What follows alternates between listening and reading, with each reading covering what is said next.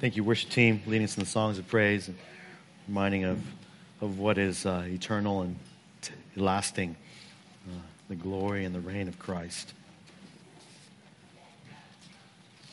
If you have your Bibles, please take them and turn with me to the book of Isaiah this morning. Isaiah chapter 36 to 37. It's good to see all of you, and so humbled to be on the pulpit this morning to proclaim God's word to you. I want to extend again a warm welcome to all our guest visitors. A big shout out to all you TMU students that are with us. Welcome. Any other TMU students in the house, be sure to go greet your friends, okay? Your fellow classmates. They're all here. So, all right. Isaiah 36, and we're just continuing through our series through Isaiah. I'm picking back up in Isaiah. We're going to finish up through 39 by the end of the year, and then we're going to take a break from Isaiah for a while. Then we'll get to Isaiah 40 to 66 probably after a different series in the New Testament book. But in the last couple weeks, I want to complete Isaiah with us, and it'll probably lead us right now that I see it's probably going to lead right into Christmas time, and so fitting in the sense that Isaiah, this book that has to speak so much about Christ and the salvation that comes, so many prophecies of Christ would kind of lead us right into our Christmas season. Well, and before I forgot last service, but I hope you'll have a happy Thanksgiving with family and friends. I see some of you are back this week, and maybe you're back for Thanksgiving for good, or if you're going to travel to your hometowns and to be with family and friends during Thanksgiving season. God be with you as you go, travel mercies, and have a wonderful, blessed, and a thankful Thanksgiving with your family and friends. All right. As we look to the scriptures this morning, we're going to look at Isaiah 36 through 37 this morning. And because we're going to take through a long section of scripture, I want to just read the text within the sermon this morning. Whenever we preach through passages that are narratives, what we want to do when we preach through is really, because it's a story, it's the historical record of what's going on, we really just want to tell the story. We want to let the story itself convey the message. And really, if you just tell the story correctly, you tell it accurately, faithful to the text, and fill in with just background, cross-references, really, you almost don't even need to say anything. It's just kind of obvious when you just tell the story. So hopefully I'm going to tell you the story of Isaiah 36, 37. Really, it's one story. It goes from 36 and to the end of 37 together. But we have to divide it into three messages, actually. I was going to do it in two, but last service made me decide we need to do it in three. So we're going to do it in three messages over the next few weeks. Well, hopefully all of you are feeling okay now. It's been 2 weeks since our election. You kind of you're calmed down from your anger, or you're calmed down from your elation, or whatever it is. And I know that, and I really do hope, especially if you are Christians, you are believers in Jesus Christ, you understand the scriptures teach about the kingdoms of this earth, that you are back at the happy place, the place of peace that in Jesus Christ. 2 weeks ago, of course, we did have a very shocking election, and since the results were completely unexpected. And I know that some in our country, even today, and perhaps some of you among us today, are still very upset about the results of our election. Because an immoral man, a sinful man, has been elected president. And that's true. That's true every election, by the way, but particularly so. But while others in our country, and I would guess some of you too, are on the other hand elated about the results. You're excited. You just think that it's a great victory for the kingdom of Christ. The Christian values, Christian morals are going to be upheld by that outstanding president, our president-elect, President Trump, and the party that he represents. Now, as I've already mentioned, I trust that you're neither of those places, still upset, still elated. But I can understand. If you are upset because of all the rhetoric, the political rhetoric, and just the clear statements that were made by our president-elect. I can understand, though, too, why some of you are elated, because the Republican Party has traditionally aligned itself with many of the Christian values that are at least visible in our political realm.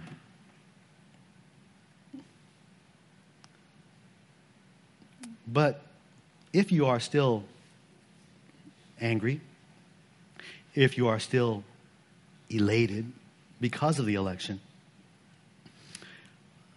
may I, as your shepherd, suggest that perhaps, I'm not saying you are, perhaps you would ask yourself,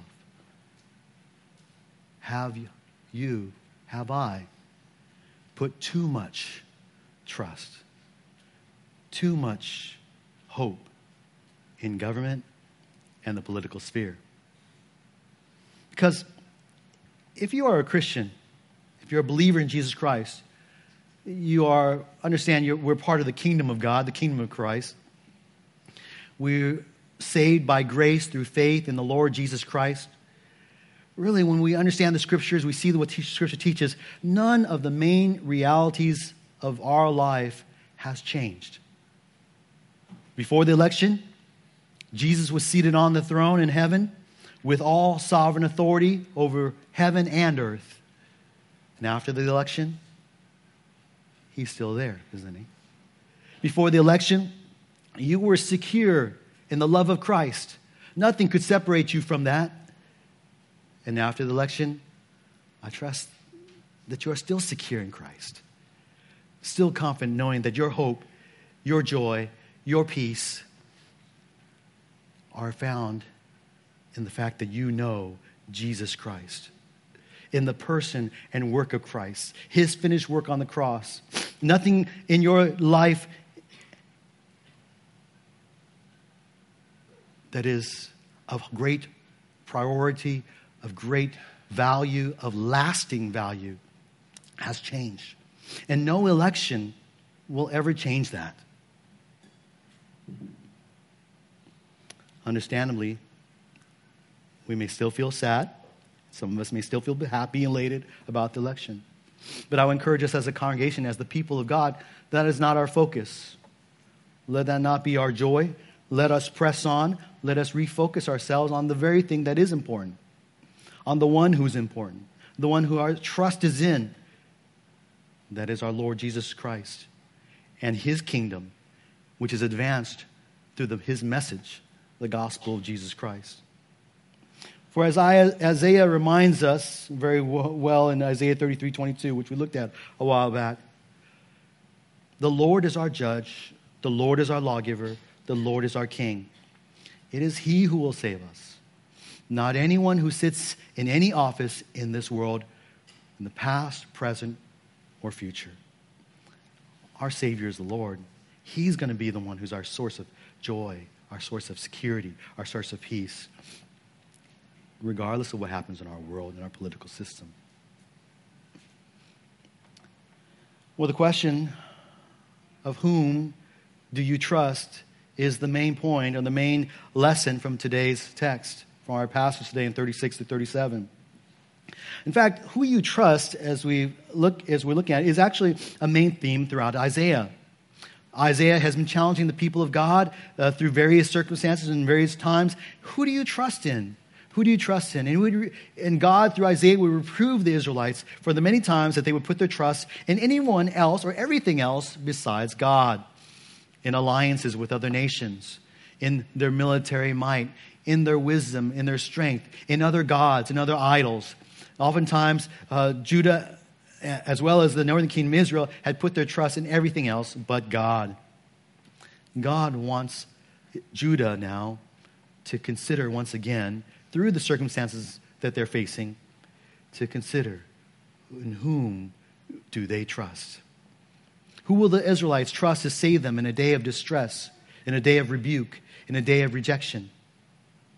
And I would challenge us today, challenge you, in whom do you trust? Now, I know when I say that, you say, we just go, in God we trust. And you're saying that like you just read it off the coin, you know? And I'm afraid that many of us say that out of intellectual, our intellectual thing. We just say, in God we trust. But in our emotions, in our actions, in how we talk and how we behave, in the anxieties even of our heart, it's not God who we're trusting.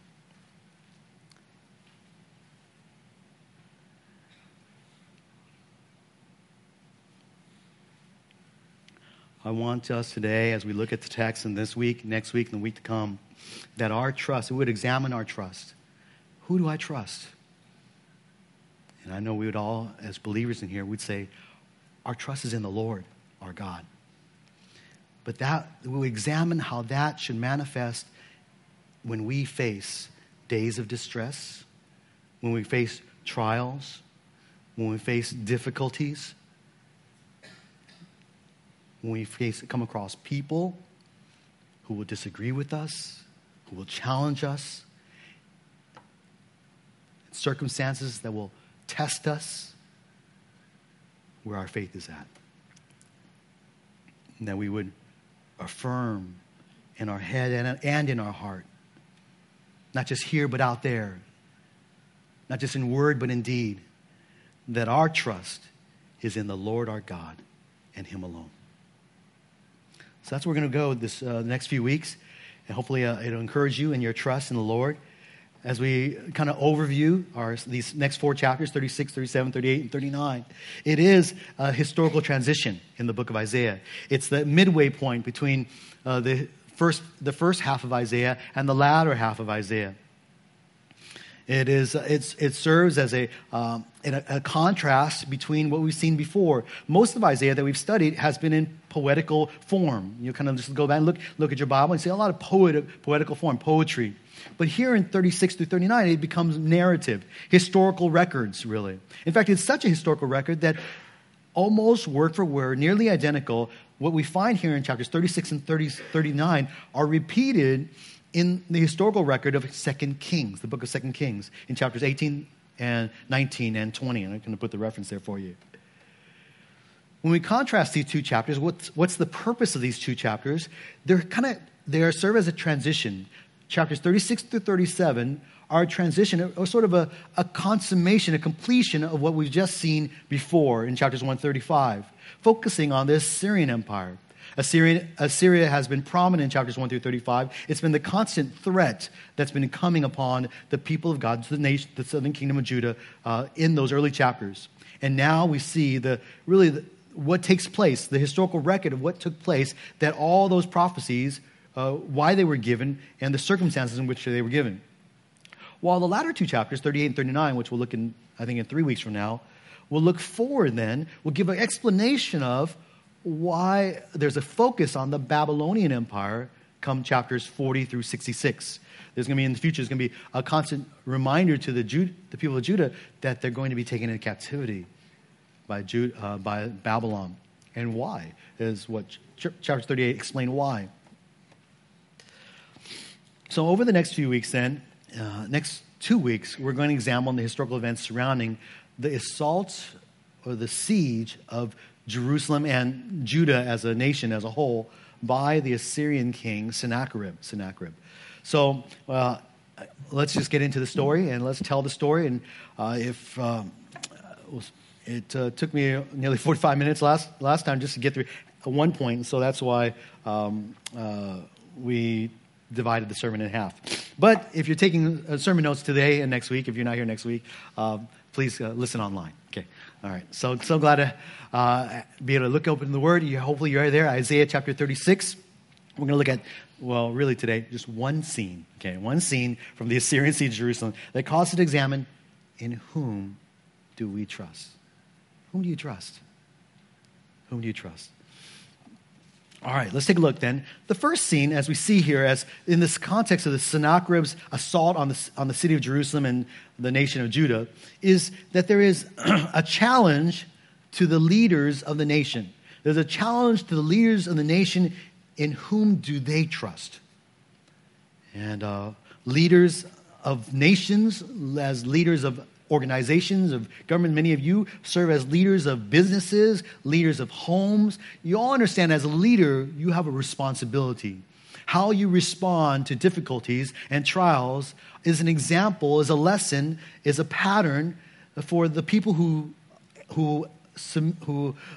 you lead to follow. And so we see that there's a challenge, first and foremost, to the leaders. And this is, though we can apply it first and foremost to leaders even in our day, whether in our nation or even in this church context, in yourself if you are a leader, but it would even leaders, since they are to be examples to the people that they lead, we can apply these to ourselves as well, even if we're not in a leadership position. But let's take a look at then how is the leader's trust challenged.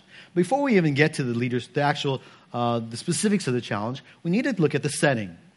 And when we get to historical narratives, the setting is so important. In fact, these two verses, I could spend a lot of time just talking about these two verses because there's so much background that we want to bring in from these two verses that kind of just almost practically tell us how to interpret the rest of these two chapters.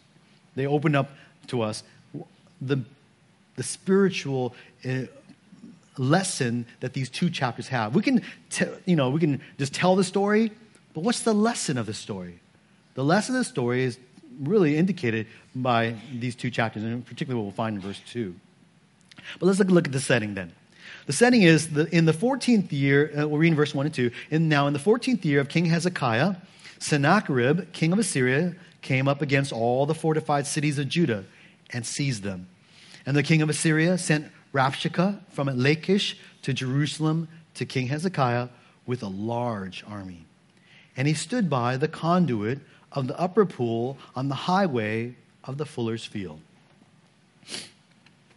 Well, first of all, King Hezekiah, we find here, he, among all the kings of Judah, he was one of the good kings. Okay, he was one of the good kings, and we find his record in the Chronicles and the Kings recorded for us. But it says here the 14th year, and that year is in our calendar is 701 BC. To give some perspective, just kind of relation to historical events, it was back in 722 BC, 21 years earlier, that the northern kingdom was taken into captivity by the Assyrian Empire. Both the northern kingdom and the southern kingdom, along with many of the countries in the Palestine region, had rebelled against the Assyrian Empire. And the Assyrian king came in 722 BC and conquered the northern kingdom, that is the northern king called Israel, and took many of them into captivity, taking them as slaves and moved them to Babylon. Now, 21 years later, the Assyrian Empire is back. Okay, the empire is back. And they're coming under now a different king, King Sennacherib, and they're marching against the southern kingdom of Judah. And we know about King Sennacherib very well because not only do we find his record recorded for us in the Bible, but we find archaeological evidence of Sennacherib's existence. In fact, the most well-known record of Sennacherib's existence is something called Sennacherib's Annals. Sennacherib's Annals. And it's recorded for us. You kind of just do a Wikipedia, Google search, and you'll find it. It's out there. And it's kind of this cool, it's a prism. It's a 6 hexagonal prism. There's actually 3 copies of it created. They were discovered in different places. And they were written in the time of Sennacherib, and they're an annals of Sennacherib's reign. 6 different sides, different conquests, different conquerings, different things that he did. And it's kind of just really neat if you can go and just Google kind of the translation of those cuneiform writing, and you'll see even mentioned there in those annals of King Hezekiah himself and what he did with King Hezekiah, and that kind of comes into play. So not only archaeologically, but obviously scripturally, we see reference to Sennacherib. And it tells us how Sennacherib, the scriptures tell us that Sennacherib came up against all the fortified cities of Judah and seized them. In fact, in his annals and in his record of what he did, it tells us there that he came along and he conquered 46 strong cities of Hezekiah. So cities that were fortified, cities that had walls or other defenses that were designed to withstand enemy armies. He says not only did he take over 46 strong cities, but he also took numerous, he said actually countless villages that surrounded those cities. And by this time, we see, by the scripture tells us that there were only 2 fortified cities left. The city of Lachish and the city of Jerusalem. Now, Jerusalem is the bigger city. It's the capital. But what does Sennacherib do is that Sennacherib lays siege to Lachish, and that's why he's at Lachish. Lachish, if you will, if you know your geography, it was actually 30 miles southwest of Jerusalem. Southwest of Jerusalem.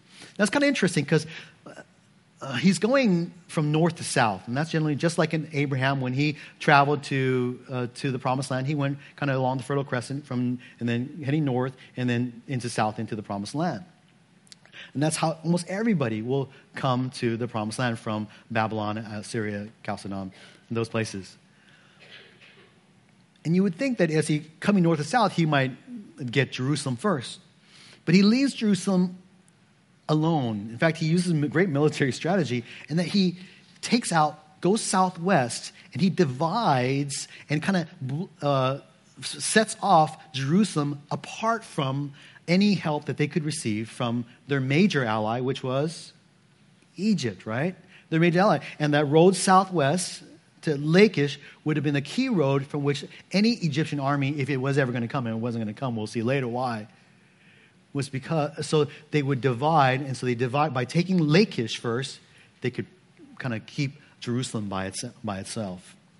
Sennacherib had already conquered 46 cities of Judah. It's like, imagine if, well, we're not the capital of our nation, but, San Francisco, we think ourselves as being the capital. We're the political capital of our world, in our nation. It's like if you imagine an army came into the United States of America and destroyed all the major cities, and us and Los Angeles are the only two cities left.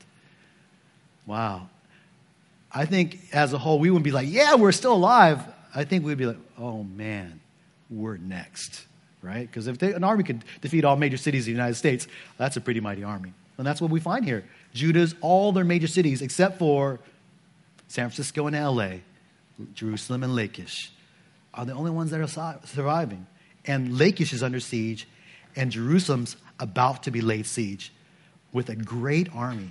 How big is a great army? Well, later on, we'll find out. In chapter 36, chapter 7, verse 36, we find that the army that God slays, that he will slay, numbered 185,000 strong. There were at least 185,000. We know some escaped because Sennacherib escapes along with that army, with somebody to back to Syria. So 185,000, that's a huge army. Now, we're providing all this background. It's kind of just neat, just knowing that there's historical records. Not only do we find it here, but we could go to the cross references in 2 Kings. We can go to the as well as the cross reference 2 Chronicles chapter 32 as well. In 2 Kings, actually, the reference there tells us that there are three Assyrian officials sent, but only one is mentioned here in Isaiah. I guess the most important one because he was the spokesman, the Rabshakeh. Now, Rabshakeh is not a personal name. It's not like he's like, this is not his personal name, but it was a title. Much like when we give titles to Pharaoh. We talk about Pharaoh, we kind of just call him, we say, Pharaoh did this, Pharaoh did this. Well, Pharaoh's a title for the ruler of Egypt. Wasn't his personal name. Or we say Caesar. Caesar did this, Caesar did that. And the Rabshakeh is like that, a title. It was a title of a high chief official in the Assyrian army, the Assyrian government. He was probably a military official. Attached to this regiment. He was second in command because in the parallel, we know there was a Tartan with them. A Tartan would often be the general of the army. And so this Rabshakeh would have likely been a second or third in command. He acted as the delegation spokesman. But of all these things that we've talked about, there's perhaps no more significant kind of statement, phrase, than what we find at the end of verse 2. And he stood, the Rabshakeh, stood by the conduit of the upper pool on the highway of the fuller's field. Well, when we kind of read that, most of us would just gloss it over, like, oh, I don't know what that means, but I don't know what maybe you don't even know what a conduit is. You're not sure what the upper pool might look like. You don't even know what a fuller is. And so, just kind of, wow, I just don't know any of that stuff.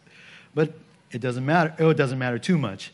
But for the people of Israel, the people of Judah, when they saw Rabshakeh standing by the conduit of the upper pool on the highway of the fuller's field, for many of them, if they were alive just a few years earlier, it would have reminded them of a very significant event that took place in Judah's history that they would have thought of. For the location where the Rabshakeh stood was the very same place that is referenced in Isaiah chapter 7, verse 3. You can turn there with me if you want. Turn to Isaiah chapter 7, verse 3, and look in your Bibles and see. And let's just read that section.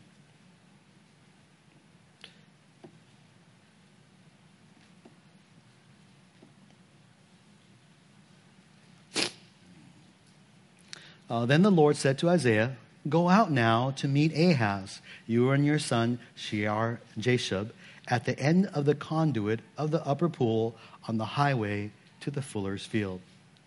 It is the same location to a T.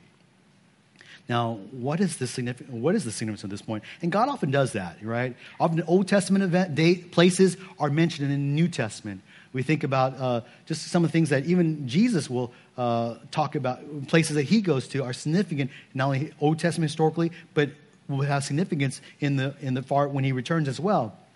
There are all sorts of connections between the various locations and in the Bible, whether between Old Testament and New Testament, and this is one of those locations.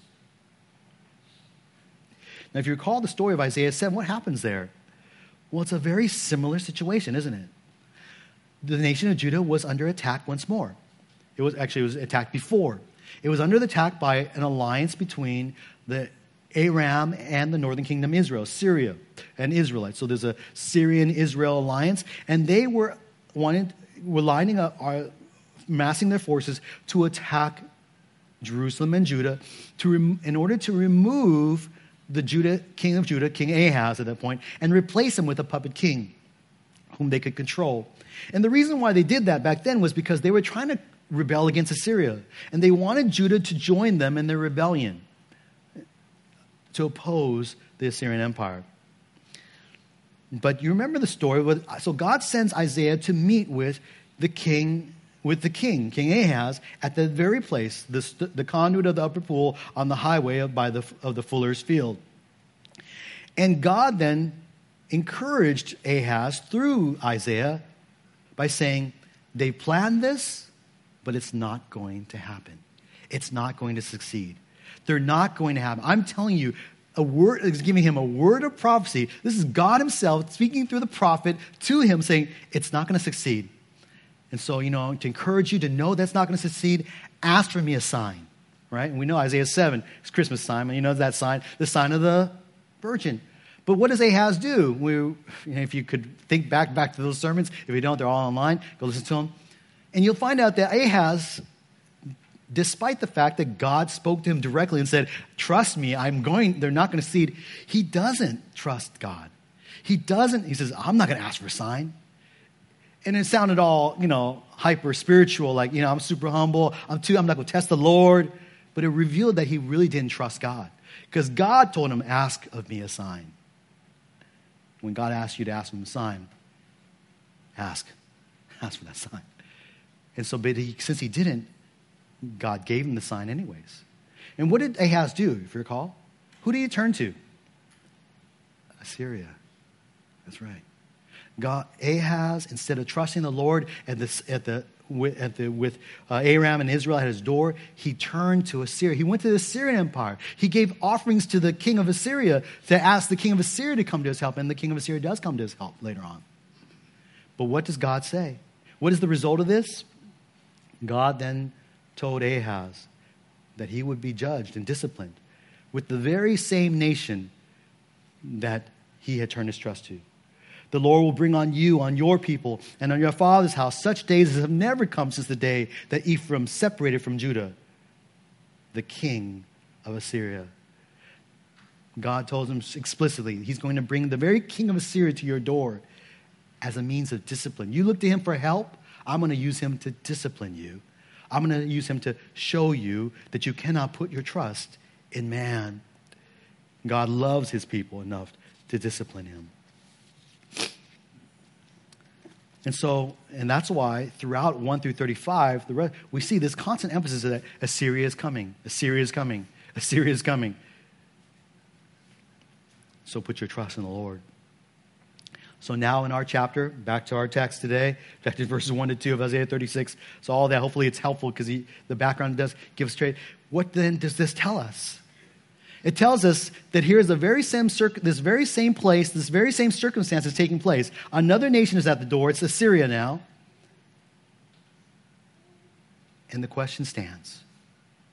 A different king, King Hezekiah instead of King Hezekiah, but the people of God still. In whom will you trust? In whom do you trust? Whom are you going to trust this time? Judah is getting a second chance to respond. Did they learn the lesson the first time? Will Hezekiah and the people put their trust in the Lord? Certainly, having an army, a large army of 185,000 surrounding you would be would make it very difficult, that is, to trust in the Lord. The temptation would be to surrender, to give in, say, yield. But their trust in the Lord would be tested even more by the words that would be spoken. We know just in battles, there is a physical battles, but even before the physical battle, there is the psychological battle, the battle for morale. That, in fact, is sometimes more powerful for armies that are going to wage war than the might that you might have, the weapons that you bear, the morale. And so that's what the challenge we see in verses 3 through 10. We get to this, and we'll spend the rest of our time in these verses. We see this challenge that the Rabshakeh uses to assault and attack the faith of the leaders of Israel, King Hezekiah, and his government, as well as the people of God. So we see this challenge to whom they put their trust in verses 3 through 5. The Rabshakeh wants them to put their trust in Sennacherib, the king of Assyria. And so we'll see. Here's the challenge. We read in verse 3 to 5. Then Eliakim, the son of Hilkiah, who was over the household, and Shebna the scribe, and Joah the son of Asaph, the recorder, came out to him. So just as Sennacherib sends a delegation of 3, King Hezekiah sends out his delegation of 3 leaders here too. Verse 4. Then Rabshakeh said to them, "Say now to Hezekiah, thus says the great king, the king of Assyria, what is this confidence that you have? I say, your counsel and strength for the war are only empty words. Now on whom do you rely that you have rebelled against me?" The heart of the Rabshakeh's challenge lies in verse 5. But throughout this exchange, we see there's a one Hebrew word that's repeated over and over. In our English translations, in the NAS, in fact, it's translated different words. But in the Hebrew, it's really the verb for trust. Translated here is rely several times. But everywhere you see rely, trust, even that word confidence in verse 4 is built off that word trust. The question here is really of trust. And what the Rabshakeh questions and asks in verse 5, on whom do you rely? Some of your translations translate it, in whom do you trust? God uses the Rabshakeh to cause Judah to ask and answer the question, in whom do we trust? Whom do we trust in this day of distress and rebuke? Whom do you trust? The Rabshakeh's challenge to Hezekiah's delegation and to Hezekiah himself becomes really a fourfold assault on the faith of King Hezekiah, on his faith as well as his fellow leaders. And as we look at this fourfold assault, there's just so much application. We can see that basically man hasn't changed. The things that people would put their trust in, that they're challenged to put their trust in, really are the same things that we put our trust in today. And I hopefully will show that kind of just a lot of practical application from these texts, because these things still reflect how man reacts and the things that we put our trust in. So Rabshakeh wants them to put their trust in Sennacherib instead of other things. And so he attacks the various things that they would put their trust in. So in this challenge, we first and foremost see in verse 6 that he challenges their trust in Egypt. Verse 6. He really, if you will, he wants to tell them that you put your trust in Egypt, this alliance with Egypt, but on the contrary, you are alone. No one's going to come and help you. So put your trust in Sennacherib. Verse 6, we see how this fleshes out. Behold, you rely on the staff of this crushed reed, even on Egypt, on which if a man leans, it will go into his hand and pierce it. So is Pharaoh, king of Egypt, to all who rely on him. Now, good politicians, good military, they understand all the alliances. They know who's on whose side. And they were very much aware that Judah was allied with Egypt. Egypt and Assyria were the two, if you will, the two major powers. In Egypt, it really didn't even pale in comparison to Assyria, but Egypt was the other power in this region. And they knew that the Israelites put their trust in Egypt. In fact, he tells them that he challenged them to not put their trust in Egypt because he already knows that Egypt would not come to their help. And I mentioned to you those prisms that had contained Sennacherib's annals. There in Sennacherib's annals, it actually records that Sennacherib had already defeated the Egyptian army prior to his assault upon Lachish. That the Pharaoh had sent his army to defend the Philistines, and in one of those Philistine cities, the Egyptian army was defeated by Sennacherib, and then Sennacherib moved on to Lachish to kind of seal the deal, so that nothing else, though the Egyptian army might have retreated, they would never make an assault into the land to Judah or to that region again. So he knew that they weren't going to come to his help. Pharaoh was basically defeated. He was weak. He was not going to come to the aid. And so with very vivid imagery here, he used this crushed reed. And sometimes a crushed reed, you can just kind of imagine, you see a reed, it's kind of broken up. And sometimes when it breaks, it can break in a sharp way, right? A sharp break. If you put your hand on the reed, he's like, if you put your trust, you lean on this crushed reed, what will happen to your hand? It will be pierced through by it. Something that you might think you're going to lean upon for help is actually going to hurt you if you put your trust in it, is the picture. Well, the Rapshika is correct, actually, in what he's saying. We know that God himself said this very same thing back in chapters 30 and 31 of Isaiah. We looked at how God had warned Judah about putting their trust in any alliance with Egypt. He had warned them even in chapter 30, verse 5, of how Egypt basically would not be a help. Everyone will be ashamed because of a people who cannot profit them. The people was Egypt, the Egyptians, who are not for help or profit, but for shame and also for reproach. That's what Judah would find as a result of their alliance with Egypt, that they would be ashamed, they would be profitless, they would be helpless to come to the aid of Judah, of the people of Judah. The Rapshika's challenge here to Hezekiah and to his government really serves also as a warning for us today. He's basically telling them, don't put your trust in other nations. Don't put your trust in any other nation. Don't put your trust in Egypt. And I think for us today, that would be a great encouragement to us. Let us not put our trust in any nation of the earth.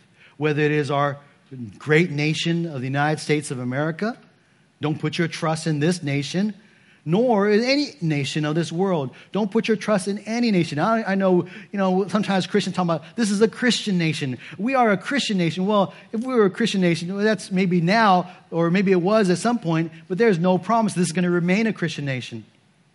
There's only two nations that God talks about in his word, and that's the nation of Israel, and it's the holy nation of the Church of Jesus Christ. Those are the only nations that we really, if we're going to be excited about, we're going to be patriotic for, and those are the nations. Of course, because we live in the United States, I would add the balance that we need to be good earthly citizens of this nation. But let us not trust in government. Let us not put our trust in politics first and foremost. Let's not get excited or angry about who is in office and who is not.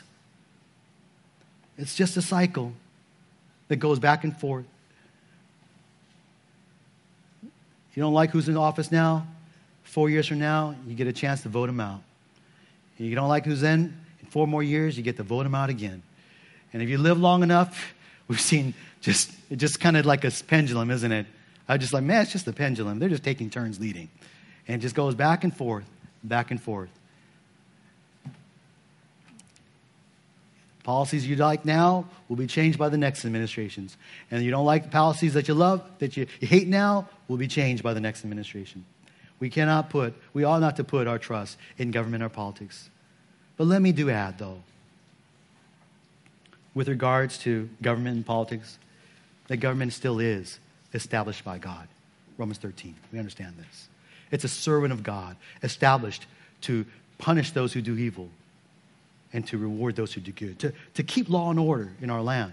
That's what government exists for, because mankind is sinful and given on our own. We all think it'd be nice if there's just no governments whatsoever. We'd be at each other's throats. Government exists for a purpose. But nevertheless, let us remember that politics and government is the best. It's only the best that man can do to bring order and change in our world. It's the best that man can do. And we happen to live in a country that has a wonderful system We may debate whether electoral college is the best, whether we should get rid of it or not. But our nation allows us actually to have a voice. We get to vote. We can vote them in, we can vote them out. But nevertheless, though government and politics are means of change for the Christian, for those of us who have faith in Jesus Christ, true lasting change comes from the hand of God, right? It's God who makes effective any lasting change. And so let's put our trust in him. Though the Rabshakeh assaulted and challenged correctly Hezekiah and Judah's trust in Egypt and in another government, the answer that Rabshakeh wanted them to do, to turn to another government, was not the answer. Hezekiah and his government and his leaders needed to turn to the Lord. The Rabshakeh then assaults that alternative in verse 7. He challenges them. The challenge continues. And he challenges their trust in the Lord, knowing this. When you go into war, you should know your enemy. And the Rabshakeh, King Sennacherib, knows who their God is. He calls them by the proper name, the Lord our God. He doesn't just say your God. He calls them by the divine name. Trust. You say you trust in the Lord. That would be sometimes translated Jehovah our God. But he says this, but if you say to me, we trust in the Lord our God, is it not he whose high place and whose altars Hezekiah has taken away, and has said to Judah and to Jerusalem, you shall worship before this altar? The point of this verse is that Rabshakeh is saying that your God is unable to help you. He's not able to help you. He can't even help himself. He's not going to be able to help you. Now, having explained that, Rabshakeh has based this challenge on a complete misunderstanding of Hezekiah's reforms. If you look in 2 Chronicles chapter 29 through 31, all those three whole chapters are dedicated to the record of how Hezekiah brought about great reform in the worship of God in Israel. Up to that point, the kings before him were evil kings in Judah. They allowed the worship of idols to take place. They allowed all the laws of God to be neglected. But Hezekiah brought about complete reform in their worship of God. He restored temple worship. He restored the celebration of the feasts, especially Passover. He tore down all the places where altars were set up in high places, where people would offer worship to the gods, the various gods. Throughout Judah, and really they were just idols. Hezekiah did all that. And it became that, and what he did became known to Rabshakeh, to the Sennacherib. And so Sennacherib, hearing that, may have misunderstood, because they thought that maybe the people of God, that what Hezekiah was doing was actually he was tearing down the actual altars and the places of worship of God in those high places. And you can kind of imagine this is because these people it was very prevalent in their day, that maybe among them, just like people in our days, would have thought, well, hey, you can worship here, and you can worship there, and you can worship there, and you can say you're worshiping this God here, and you're worshiping that God there, and this God there. But you know what? All the gods are really just the same. Right? That's just what our world even says today. And you can imagine that in those days, the same was being said. And the Rabshakeh misunderstanding, really having that kind of worldview, because they had a multitude of gods, and it's really it's just all the same, would have challenged them that, hey, look, Hezekiah actually tore down the altars of God, and your God couldn't even stop it. If your God could not stop Hezekiah from doing that, how is he going to stop when King Sennacherib comes on your door, who is infinitely more mighty than the king Hezekiah? He is unable to help you.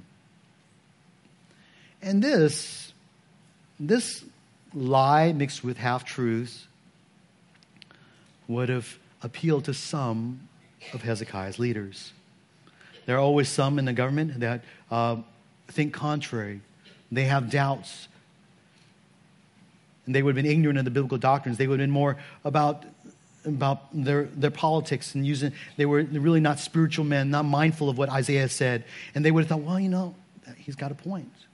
I don't really believe in God anyways. I just give lip service to God. And if God is unable to keep Hezekiah from doing that, certainly he's unable to prevent Sennacherib. maybe he is unable to help. And that's how the enemy works, sows doubt among the people of God by mixing lies with truth. Half-truths, really. There's a third assault that the Rabshakeh lays upon Hezekiah and his leaders, and that's in verses 8 through 9. And that is, he challenged them in their trust in their military might. Trust in their might. His point really here is that you should trust in Sennacherib because you are weak. You think you're strong, but you're weak. Look at verse 8 through 9 with me. Now, therefore, come, make a bargain with my master, the king of Assyria, and I will give you 2,000 horses, if you are able on your part to set riders on them.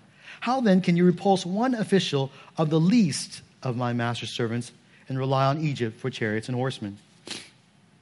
Jerusalem was surrounded and greatly outnumbered.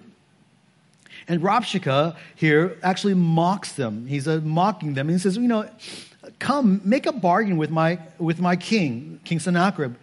I'll give you even 2,000 horses now. And if you're able to to put riders on them, and the implication is basically that they're so weak, Jerusalem is so weak, that they would even have difficulty putting 2,000 horse riders. And these are people who ride horses would have to be skilled people. It's not like everybody, unless you've been raised with horses, and horses were not, inexpensive animals. You would have to be skilled, and they didn't have such kind of men at their resources. But he said, well, if you were able to put men who could ride them, if I gave you 2,000 horses, you still would not be able to resist.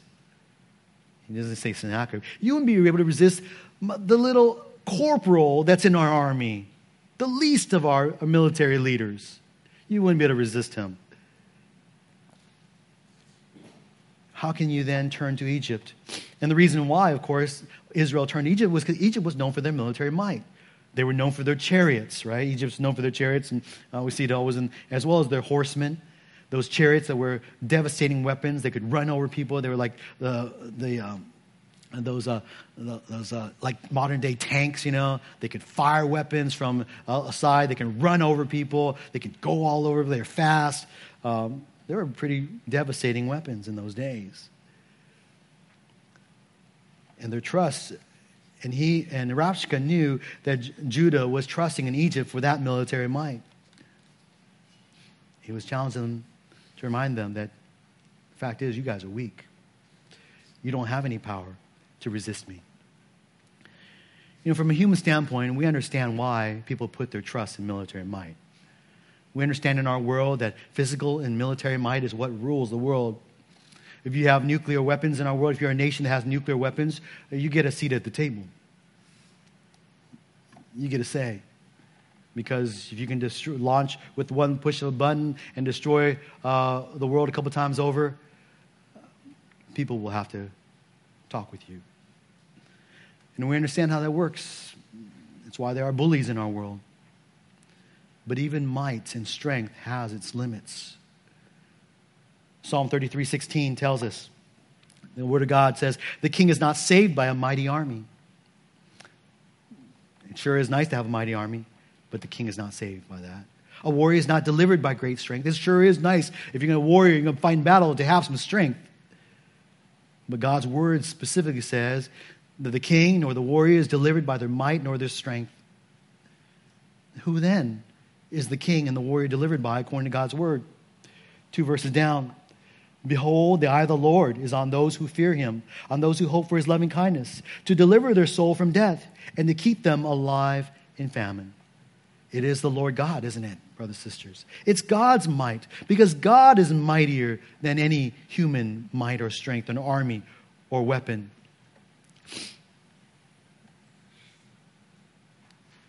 God is the one who is able to defend you and deliver you. And though the Rabshakeh is correct in pointing out to Hezekiah and his leaders that, hey, don't put your trust in might because you are weak. That is true for Hezekiah. And that's true for you and me. Let us not put our trust in our strength, in our might, even in our knowledge, our wisdom, things that we're strong and we're good at, in our human ability. Our strength, our power comes from the Lord alone. It is He who will deliver us.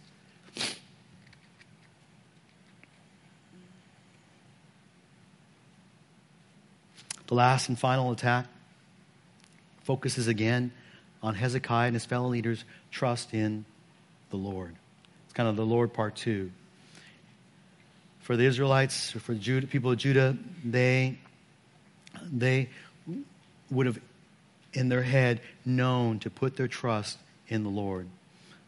It's kind of something they were all raised up with. And even if they were not putting their trust in God, but when in face of difficulty, they would remember those things they were taught and may return.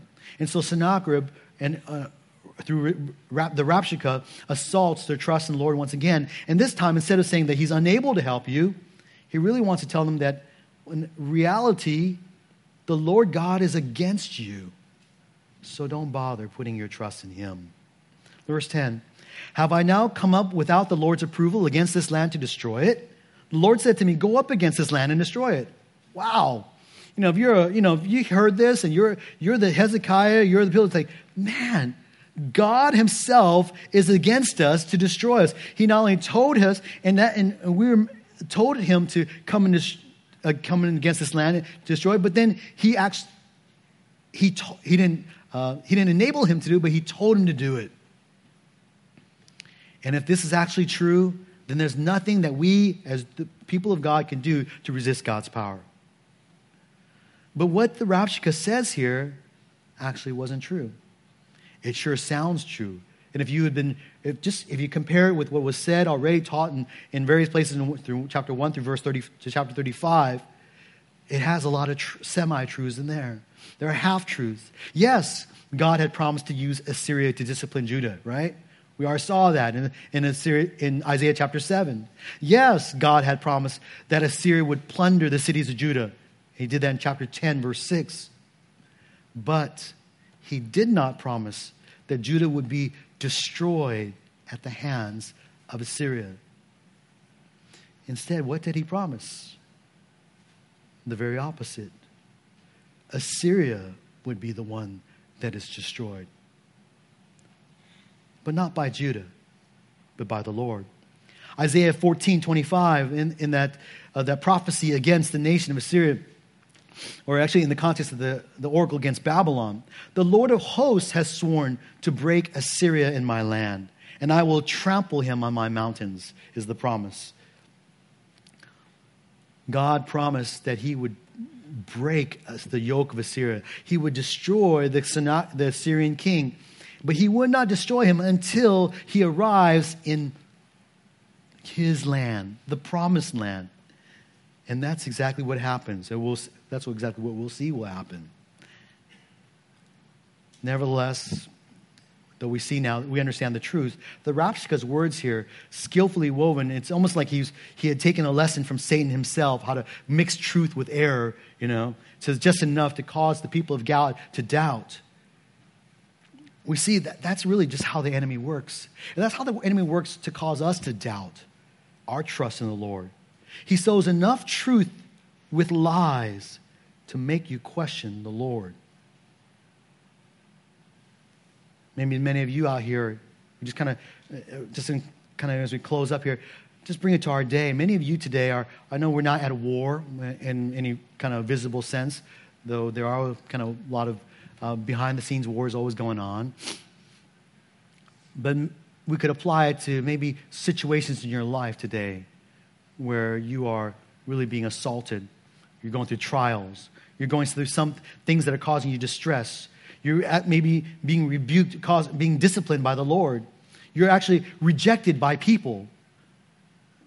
Different or other various trials and afflictions that may be going on in your life. And the enemy will tell you these same lies. God will allow these things to happen so that we would be challenged to put our trust in whom? In the Lord.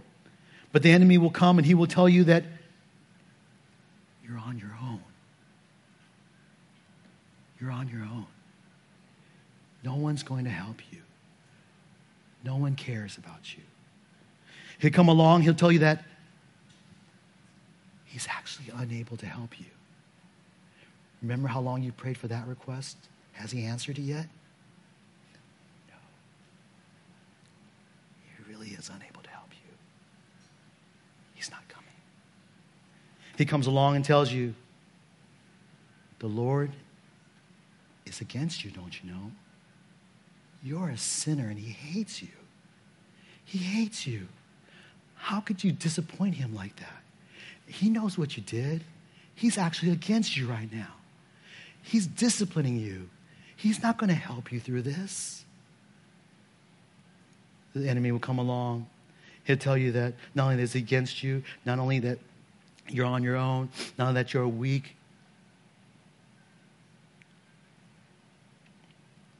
He'll tell you, don't put your trust in the Lord. Don't put your trust in the Lord. But these are all truths mixed with lies that the enemy sows. And you and I believe them sometimes, don't we? We do. Or maybe it's just me. Intellectually, we know. Oh, yes, I trust in the Lord.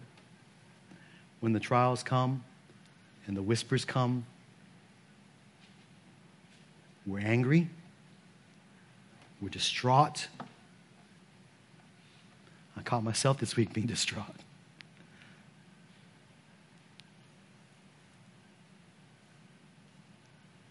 We're depressed. But these are simply a reflection that we've forgotten in whom we trust, brothers and sisters. We've forgotten who is on the throne. We've forgotten who is in control of our destiny. We've forgotten whose love is for us can never be separated from us. He has chosen you from eternity past. He will never forsake nor leave us, no matter what you do. You can put your trust in him. For the leaders of Israel, for the people of God, that was their test.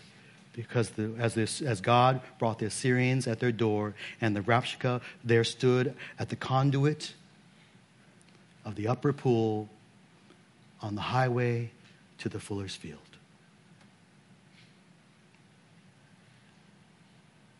A place of choosing, a place of examination. Brothers, sisters, if you are in that place, may you ask yourself, in whom do I trust? And we'll see in the passages to come, in the verses to come. Like Hezekiah, like the people of God, let our trust be in the Lord. Let's pray. Father in heaven, thank you for this time in your word. Lord, I know that in this room, there are a good number of us going through trials. And Lord, we have believed. We have believed the lies that the enemy has sown.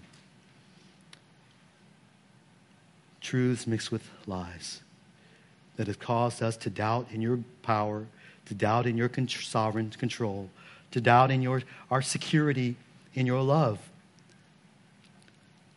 And it's made us anxious.